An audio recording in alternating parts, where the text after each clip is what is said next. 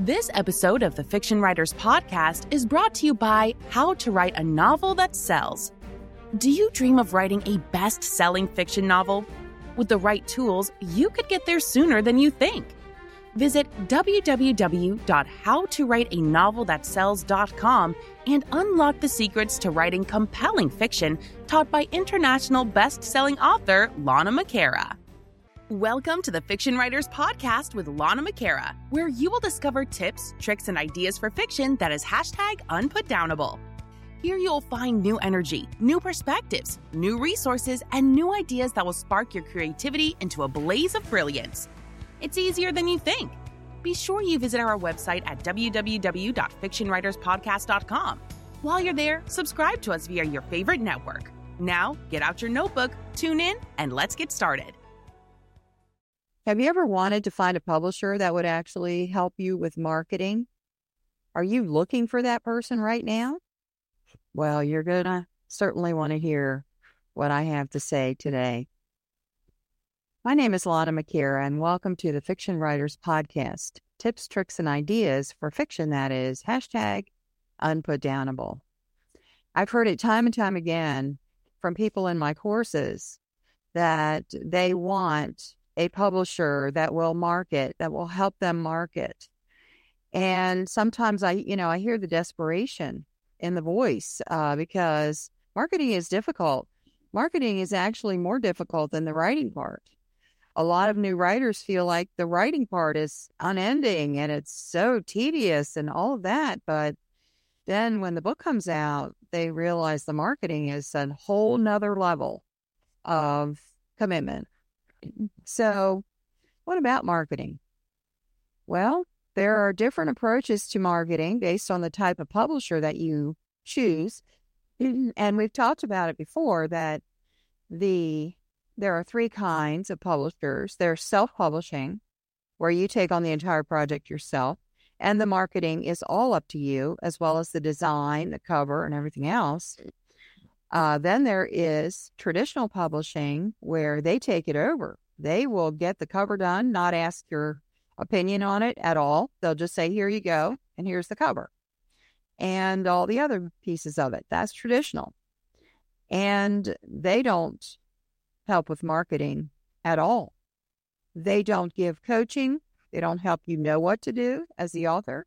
They just put it in their list, give it to their representatives, and see what happens. They do not push, but just a few titles every year. So traditional publishers don't do anything with marketing. I've been traditionally published my first 27 books with two different publishers, and they don't do anything. They buy your manuscript. That's about the last you're going to hear from them, except for when they let you know that copies are ready for you to buy so you can use them in your marketing. But they don't tell you what to do with them. That is a big eye-opener because most people think traditional publishers will help with marketing. They'll do marketing. That is not true. They market extensively and very visibly for a handful of people they see as the A-list. So if you have a platform with, a TV show or a massively popular podcast with hundreds of thousands of downloads per month, or maybe you're a sports star, your traditional publisher will market your book. And it'll be everywhere, and you'll see it on TV and on billboards and all over the place online. But if you're just a regular person, you might be quite successful in some areas, but you're just not a celebrity. Then you're going to go on the mid-list, which means you're added to the list of this month's releases, this year's releases. That's all you're going to get. Then there is hybrid. Hybrid publishers are much better, and I've recommended hybrid before. Now, there's a couple of things about hybrids. First of all, they see you as a customer, so they're going to help you. They have marketing coaching. You will have a marketing meeting where they will help you plan out your approach to marketing They'll give you pointers. They'll give you ideas. They will plug you in to their distribution, to their contacts, which is the same as a traditional publisher would do. But they don't help you with marketing. They just do their normal routine. This is a company. They have a system. They have people that are marketing team. And each of those team members have their little job, right?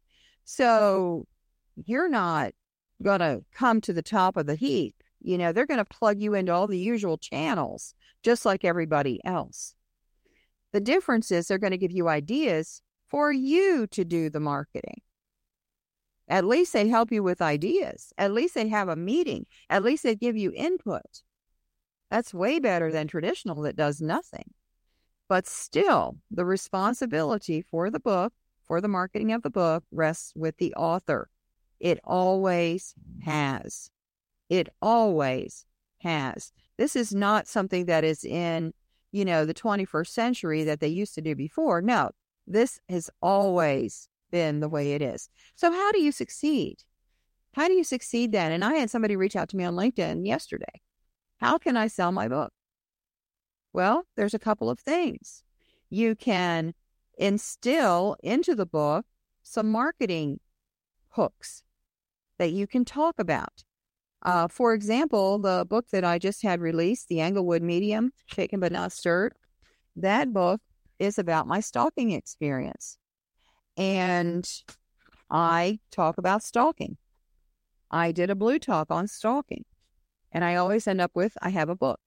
I was on a podcast about stalking. That's actually talking. Their topic is about stalking. So I can say, I have a book about this.